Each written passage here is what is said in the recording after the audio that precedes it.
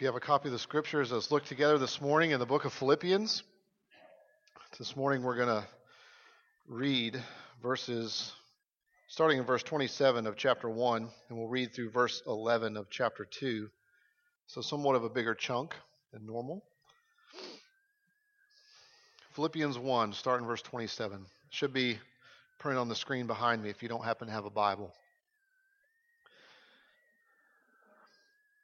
Hear this. Get ready. This is God's word for you. It's God's word for me. We can bank the entirety of our lives on it. Whatever's going on in your mind and in your heart, try to receive this afresh and see how this can change everything in your life. Only let your manner of life be worthy of the gospel of Christ, so that whether I come and see you or am absent, I may hear that you are standing firm in one spirit, with one mind, striving side by side for the faith of the gospel, and not frightened in anything by your opponents. This is a clear sign to them of their destruction, but of your salvation, and that from God. For it has been granted to you that for the sake of Christ, you should not only believe in him, but also suffer for his sake, engaged in the same conflict that you saw I had and now hear that I still have. So, if there is any encouragement in Christ, any comfort from love, any participation in the Spirit, any affection and sympathy, complete my joy by being of the same mind, having the same love, being in full accord and of one mind. Do nothing from selfish ambition or conceit, but in humility count others more significant than yourselves. Let each of you look not only to his own interest, but also to the interest of others.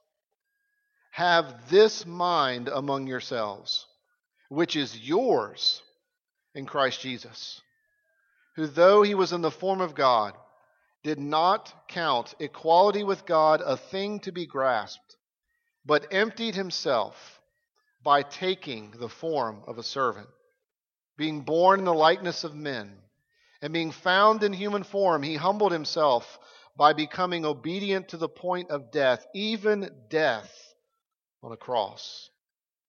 Therefore, God has highly exalted him and bestowed on him the name that is above every name, so that at the name of Jesus every knee should bow in heaven and on earth and under the earth, and every tongue confess that Jesus Christ is Lord, to the glory of God the Father. Amen. Let's pray. Lord, this is indeed a very rich, weighty, meaningful text. You have given it to us so that we can have it and think about it. You've given it to us to show us our Savior and to teach us of your gospel. So we ask, Lord, that you would give us ears to hear what you say. Would you give us hearts to receive?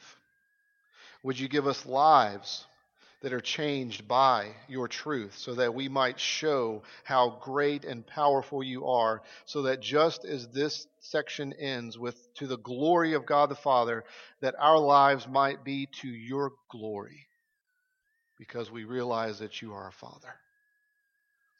Help us, Father, Son, and Holy Spirit, that we would not only hear your word, but that your word would prepare us to taste and to see that you are good. In Jesus' name, amen. As you can tell, we're going to be spending some time in this passage. Perhaps you couldn't tell that from the beginning, but I'll just go ahead and tell you, in case you couldn't tell. This is a rich section in the Scripture. We're going to be spending about 3 weeks from chapter 127 all the way through the end of chapter 2. Each week we're going to be looking at this section of verses because this entire section is anchored in the first 11 verses of chapter 2. So we're going to be spending time. And if you realize this morning that I don't cover everything in the verses that I read, it's okay. We're going to get there eventually. Remember that the Apostle Paul has been giving us an introduction in the first 26 verses of chapter 1. You remember that he has been pressing on us that we need to remember over and over every day that God is at work and that relationships in our lives are central. We really, really need them. After communicating that to us in the first 11 verses, Paul then turns in verses 12 through 26 of chapter 1 to give an update on his life. He's writing to us from prison. He's writing to a church that he really, really loves. And he's communicating that to live is Christ and to die is gain. He's communicating to us that to live is Christ and to die is gain. And what we're going to find in the remainder of the book is really Paul trying to press that and knead that out and tease it out and show us what it means to live is Christ and to die is gain. So what that means is you can tell the transition happens in verse 27 and following because he turns to us. He begins to talk to the church. He begins to talk to us. And there's something very clear that he's communicating to us in the first verses, the very end of chapter 1, 27 through 30. That whole section, Paul is communicating to us one thing, and that is that the gospel makes demands on our lives. The gospel demands that we live in a certain way. Listen to the phrase of verse 27. Listen to it. Go back and read it. Only let your manner of life be worthy of the gospel of Christ. Our lives are to show the gospel. Paul is not just interested in declaring the gospel. God is not interested in us hearing the gospel being declared to the Apostle Paul only. God wants us to know that the gospel demands something from our lives. In essence, our lives are supposed to illustrate the gospel. It's not just that we're supposed to hear the gospel. It's not just that we're supposed to give our lives to the gospel in some intellectual sense. It's that our minds, our bodies, our wills, everything about our life is to illustrate the good news of what God has done by grace through Christ. What that means is that our lives must be lived graciously. What that means is that everything that you're going to endure this week, you must do it with grace. You must do it with mercy. That means that everything that I need to do this week, I must approach with a gracious disposition, a disposition of mercy. That means that I am supposed to approach everything this week. You're supposed to approach everything this week in faith, with hope, and love. Everything. If the gospel is true in your life must illustrate it. We must live by faith. We must live with hope. We must live by love. It means that our lives must show that we have joy. As Todd brought out last week, we have a joy that is not tied to circumstances.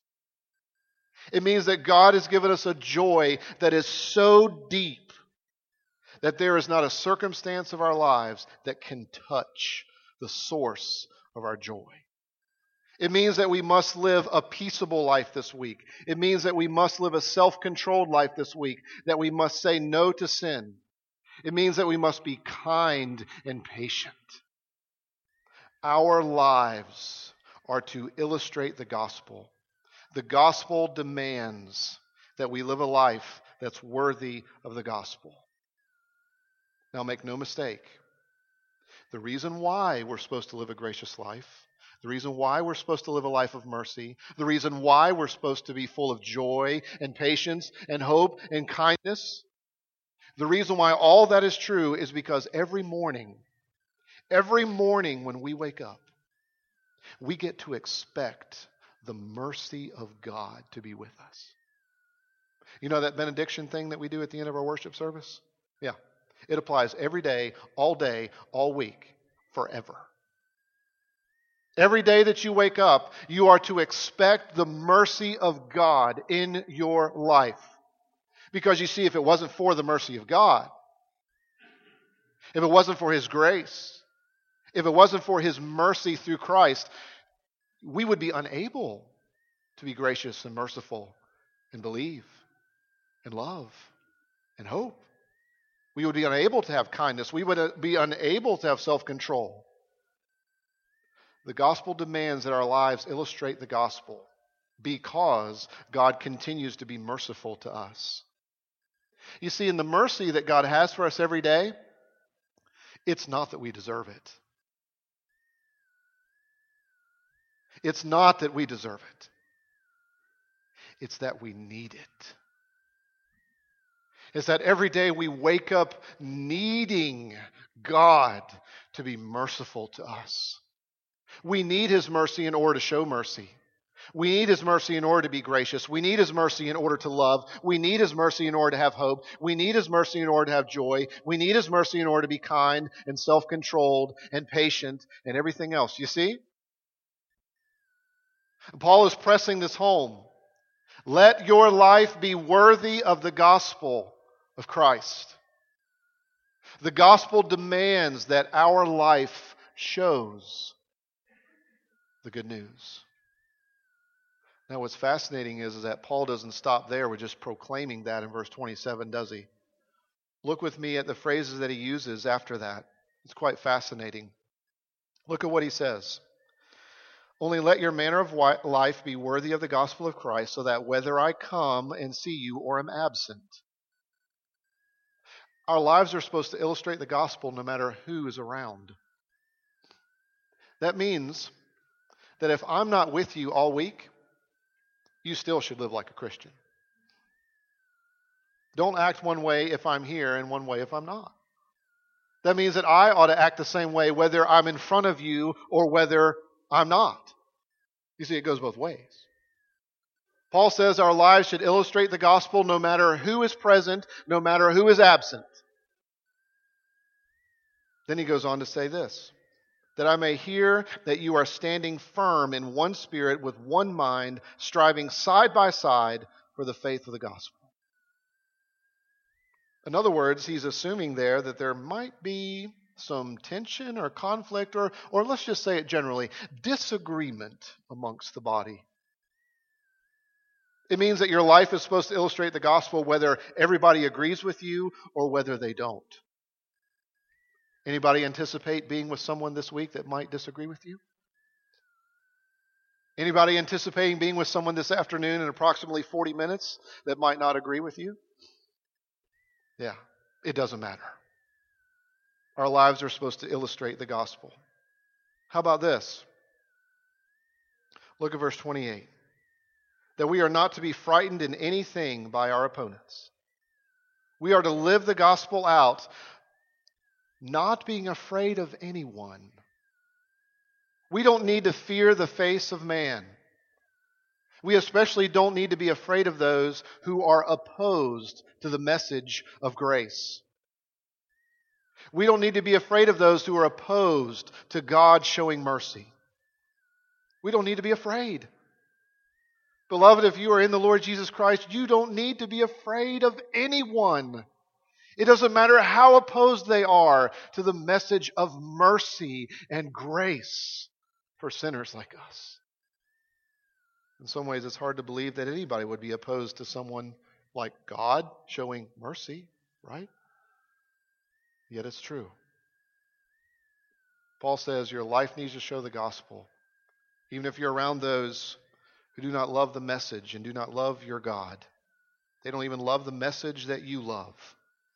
Show them the gospel. Even more. Paul says in 29 and 30, listen to the language of this. For it has been granted to you that for the sake of Christ you should not only believe in Him, but also suffer for His sake. God grants that we will suffer? It's a gift. Engaged in verse 30 in the same conflict that you saw I had and now hear that I still have. Paul says even if you have been granted suffering, even if you are engaged in conflict, our lives are supposed to illustrate the gospel. Now when you read that list and think about, wow, I'm supposed to illustrate the gospel no matter who's around.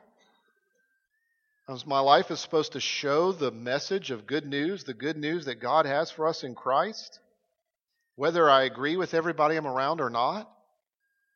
My life is supposed to show the gospel even if I'm around someone who is really opposed to what I believe. I'm supposed to show the gospel even if I'm enduring suffering and hardship and conflict. You see, those are the very things that we think ought to be a reason why we don't have to show the gospel, right? Yes, I want to show the gospel unless I need to deal with somebody who doesn't agree with me. Yes, my life is supposed to illustrate the gospel unless there's a certain level of conflict, and then I don't need to be merciful or gracious anymore, or kind or patient or self-controlled. I can just let them have it. I know this is an inanimate object, but this morning I almost let this microphone have it. In 8:30 service, it quit right in the middle of my sermon. And there were people who were trying to help me, and I appreciate that. But what was going on in my mind is, I'm going to rip this thing off my head and throw it on the ground and stomp on it. I wasn't showing the gospel in my heart. I was just upset. I don't like this anyway. And it's an inanimate object. It hasn't done anything to me. It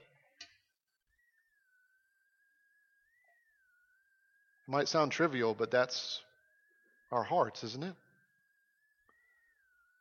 We like to use these descriptions here as an excuse to not illustrate the gospel.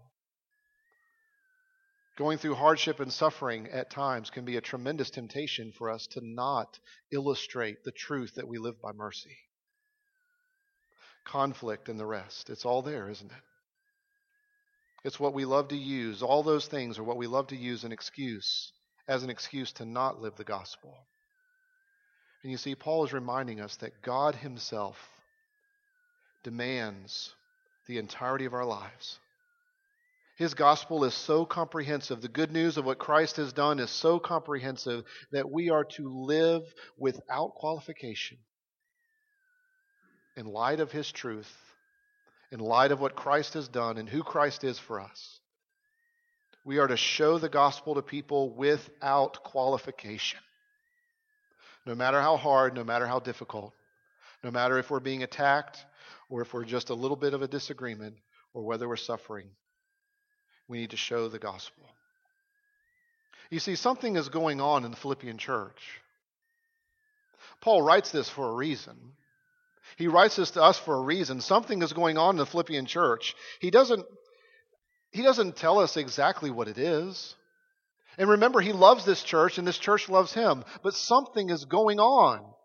It doesn't appear as if a split is about to happen in the church.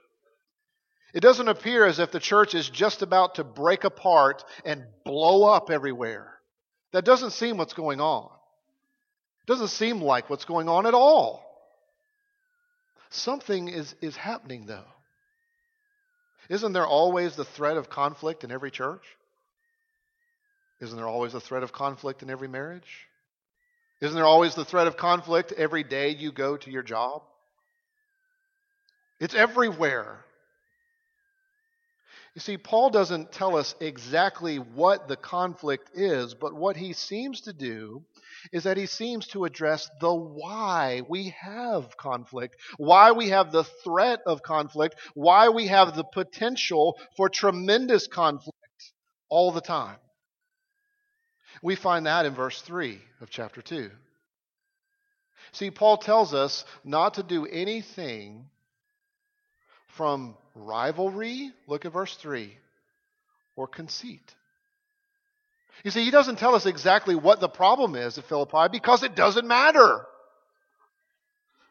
There's always the potential for conflict every day. And so Paul says, well, let's get at the root of conflict and let's just lay it out there. He says in verse 3 of chapter 2, let nothing be done through rivalry or conceit, but in humility. You see, he's getting at the why we have conflict. And he tells us because of rivalry and conceit. You see, because of sin, our hearts are typically on this setting, the setting that reads rivalry. That's where the dial is located, on rivalry. What that looks like in our lives is that we can't think about any real issue because no matter what happens in our lives, all we can think about is this. How does this reflect on me? We can't think clearly about any issue because ultimately we make everything about me.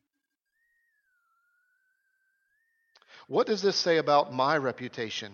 How does this make me look? What will other people think of me if they knew that this was going on? All we can think about is me. We take everything personally, and therefore we end up living defensively.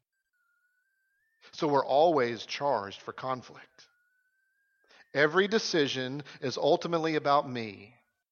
And you see, whenever we live our lives with the dial of our lives located on rivalry, what ends up happening is that because of the rivalry blocks living with and from the truth. Because we can't look at anything or have any experience without thinking about it from me, and my perspective, and what I want, and what this says about me, and what this means about me, and what others may think about me. And so the truth can't get in because we're set on rivalry. We're set on ourselves. This is what creates conflict, you see. This is why we struggle to live a life that is worthy of the gospel. And it's not just rivalry. He also adds conceit, doesn't he? And this is certainly related to rivalry, but it's just looking at it from another angle. He's adding depth. There's another dimension. Another translation that I like is vainglory. That's actually closer to what the original says here. You see, glory in the Bible is this idea of weightiness. And we all want our lives to weigh something. We want our lives to be substantive. We want our lives to be meaningful. We want our lives to be purposeful. And as hard as it is to admit that we're wrong, there's something that we might detest more than admitting we're wrong. Although I know admitting that we're wrong is up there. Maybe what we detest more than admitting we're wrong is that we're irrelevant. Or that our lives don't seem to mean much. Maybe that's why some of our friends and loved ones try to live their lives as if there is no meaning, or try to figure out how they can show that there is no ultimate meaning. When you have friends like that, it breaks your heart, doesn't it? You see, we want our lives to mean something. We don't want to be a shadow. We don't want to be irrelevant. We don't want to be unimportant. And when we feel that our lives are not substantive enough, we start trying to find glory, weight, substance in everything and in anything else except God. It's not just that our dial is set on rivalry, it's that it also has this conceit part of it, where we're trying to find glory from ourselves, and we're trying to get glory for ourselves. Conflict comes from there also, doesn't it? You see, if we're always trying to get glory, and someone's trying to take my glory, there's going to be conflict. If someone's trying to tell me that my life is meaningless, and if someone's trying to tell me that I don't matter and that I'm irrelevant, there's going to be words. You see, this is why in the world in which we live, this is why all of the superior athletes that we know and look up to and love, this is why all the superior athletes have to learn how to make everyone else around them better. You see, the superior athlete, his dial is set on rivalry. His dial is set on conceit. And what he wants to show to the world is that he is the best. And what he wants to show to everyone else is that he can dominate everyone else. And he takes everything personally. Everything that the media says, everything that his opponents say, everything he takes personally. He can hardly receive instruction from the coach unless it is so individualized that it is making him feel as though his life is far more substantive and he has a very clear and simple path on how to get more glory. It's why all the athletes that we love have to figure out how they can make everyone around them better. Because until they can stop being so conceited and so focused on rivalry, they'll never get anywhere. This is the same thing that drives the self-employed person, that they have to get to the point where they realize they need to delegate and rely on other people. Rivalry and conceit are the same thing that exist in the business world, so that this is why the CEO must learn not to micromanage. He can't do everything. She can't do everything. This is why the parent must learn to grow with their children and to give them freedom and space. This is why the 12 to 19-year-old needs to learn about consequences. This is why the 12 to 19-year-old must not only learn about consequences, but must learn about direction and wisdom. And it's hard because their dial is set on rivalry and conceit, even though they don't always know it. This is why your pastor has to learn that he's not Jesus for you or for anyone. And isn't it also funny that we have this dial set on rivalry and conceit? Not only about serious things in life and not only about our jobs and what we do and how we live with each other, but also over trivial things. You ever notice how that dial being set on rivalry comes out everywhere? Even if you didn't see the movie Into the Woods, did you hear the song, one of the main songs of that movie, about rivalry where the brothers sing? And the brother says, well, my agony is far worse than yours. You know how we even, the dial is set on rivalry even when we're going through a difficult time? And it's like, well, my situation is worse than yours is. If you grew up in a home where you had a brother or a sister, you know the whole sibling rivalry. You say, I grew up with a younger brother, and I don't remember any type of rivalry with him because I always dominated him. Still do. You see, it's everywhere. The rivalry and conceit is everywhere. And it's in the midst of that, the Apostle Paul says, well, consider Jesus. Look at verse 5 through 8. He says, have this mind among yourselves, which is yours in Christ Jesus.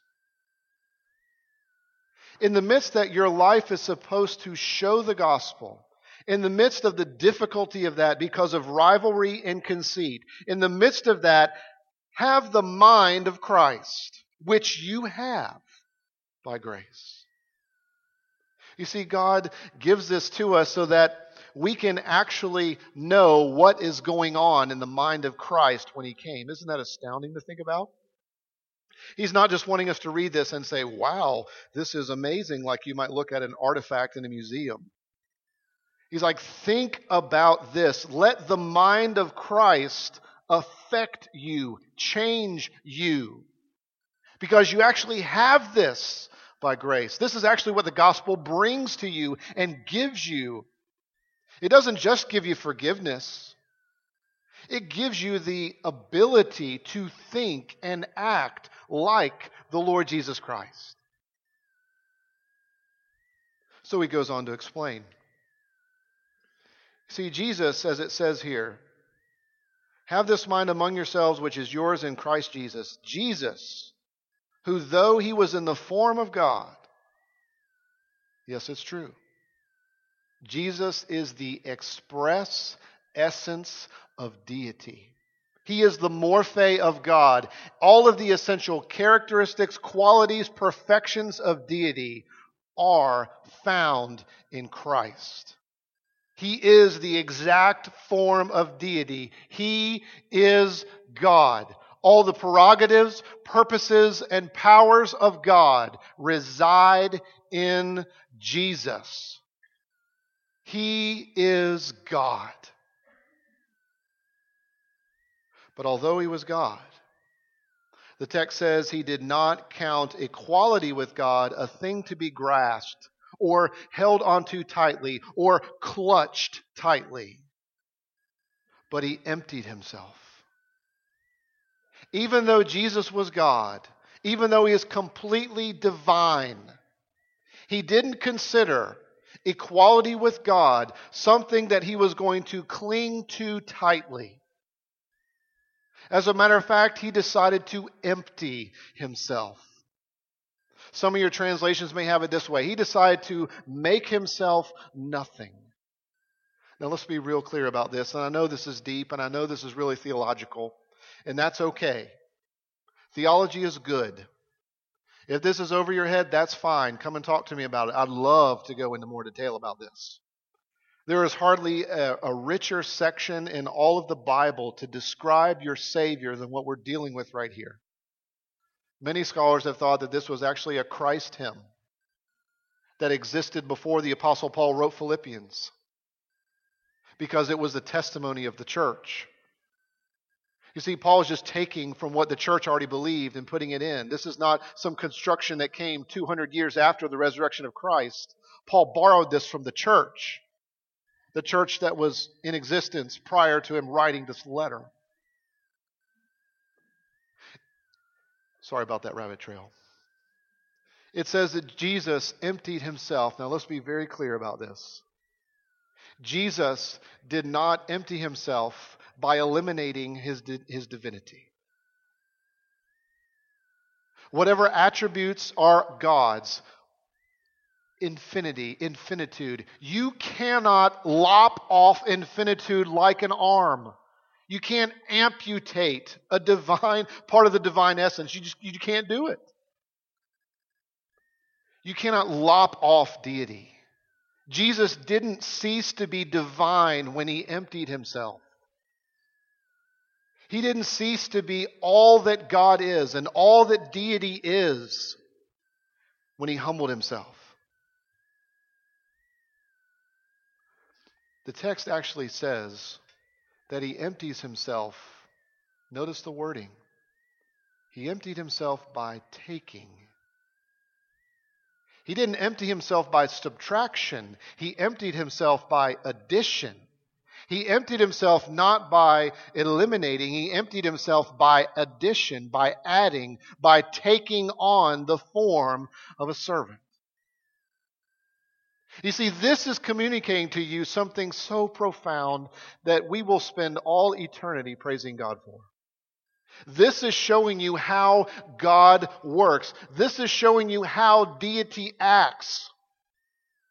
You know what the living God of the Scripture does to show you that He's God and to show you that He's divine and to show you that He has all power? He comes. He humbles Himself. He takes on human form. He pursues. He loves. That's godlike. That's what the God of the Scripture does. He comes and he takes on and he humbles himself. Yes, the God of the universe that spoke everything into existence, that God humbles himself. Jesus took on the form of a servant, meaning that anyone who saw him observed that he was a real man. He was not only fully God, but he was also fully man. He didn't lose his deity when he came to earth. He kept his deity and he added to it. He added on humanity. He added on a servant. And being a servant, he was obedient, even to the point of death. That's what the text says. Even death on a cross. God says, have this mind in you. Have this mentality. Act this way. If you desire to let your manner of life be worthy of the gospel, then think about the gospel. And think about who Christ is and what he has done. You see, this is God communicating to us to captivate our hearts afresh. We don't need to be ruled by rivalry. We don't need to be ruled by conceit. What we need to be ruled by is Christ and what Christ has done.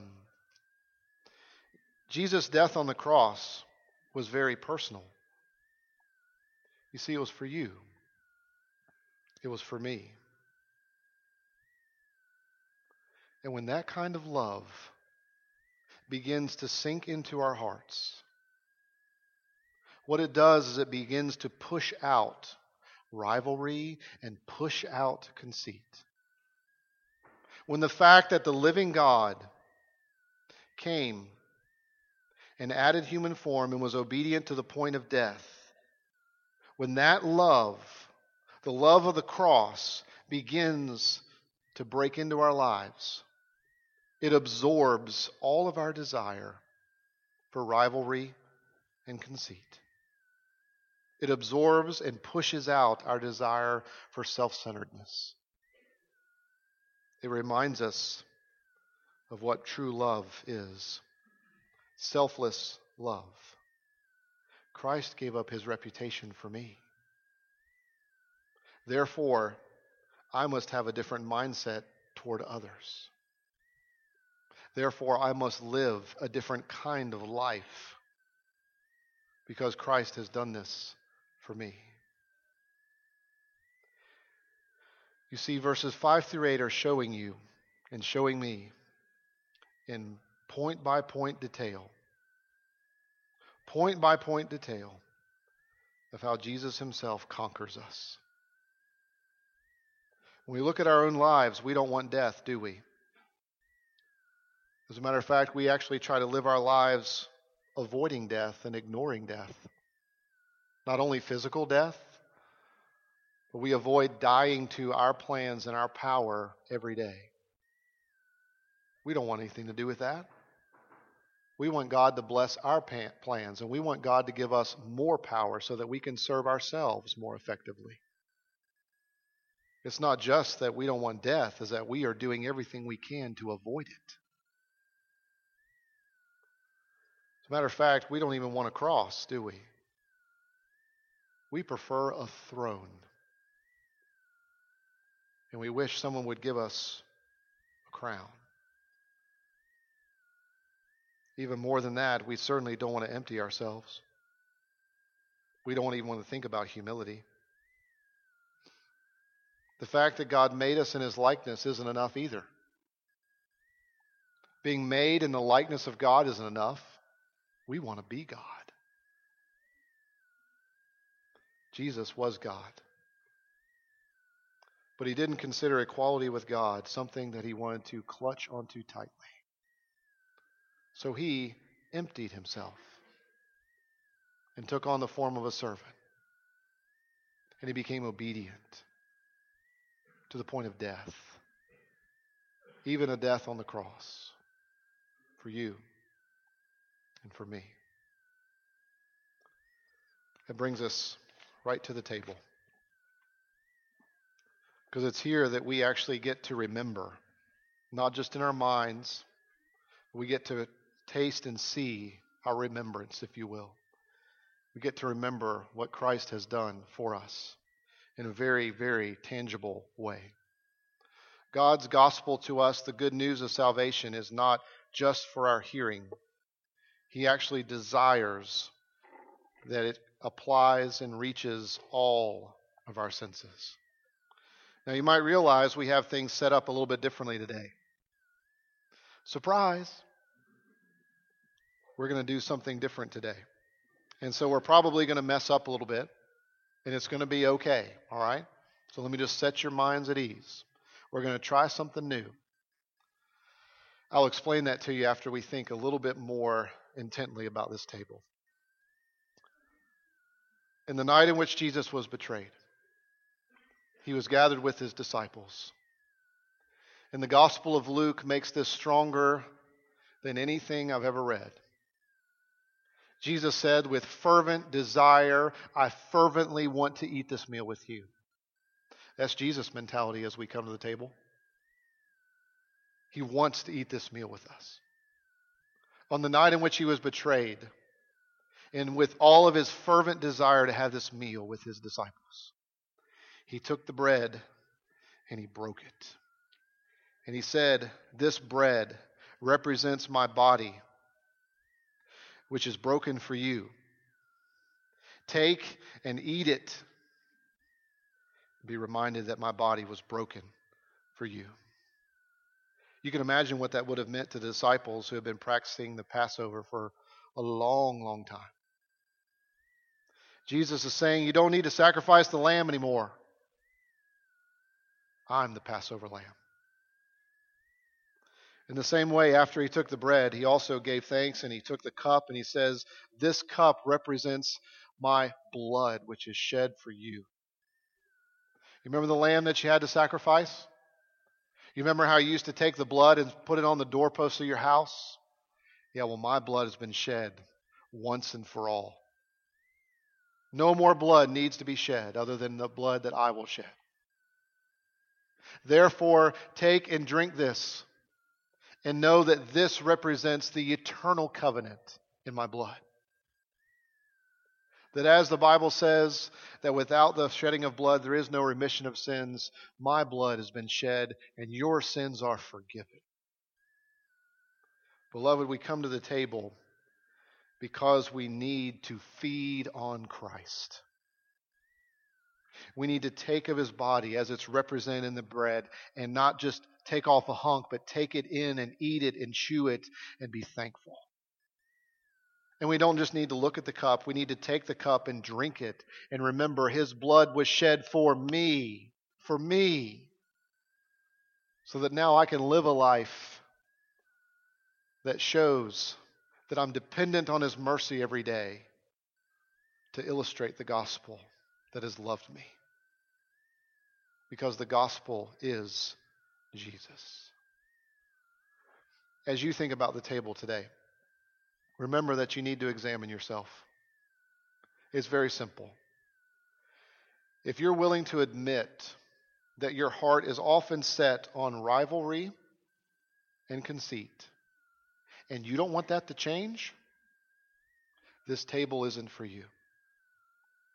But if you know that your heart is often set on that setting of rivalry and conceit, and that you need Jesus to expose that and get rid of that and continue to work on that in your life forever, oh, this table is for you.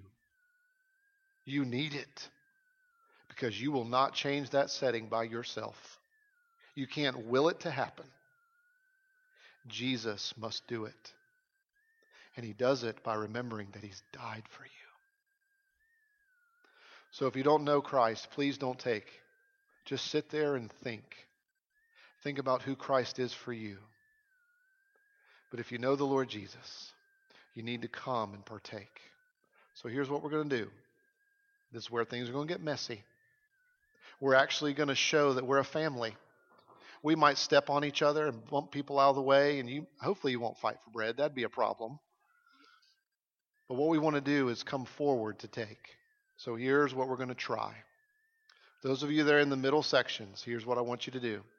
I want you to come down the middle aisle. There should be two guys standing on either side of the table, bread and cup. Come down the middle aisle, take bread and take the cup. Eat and drink as you come, all right?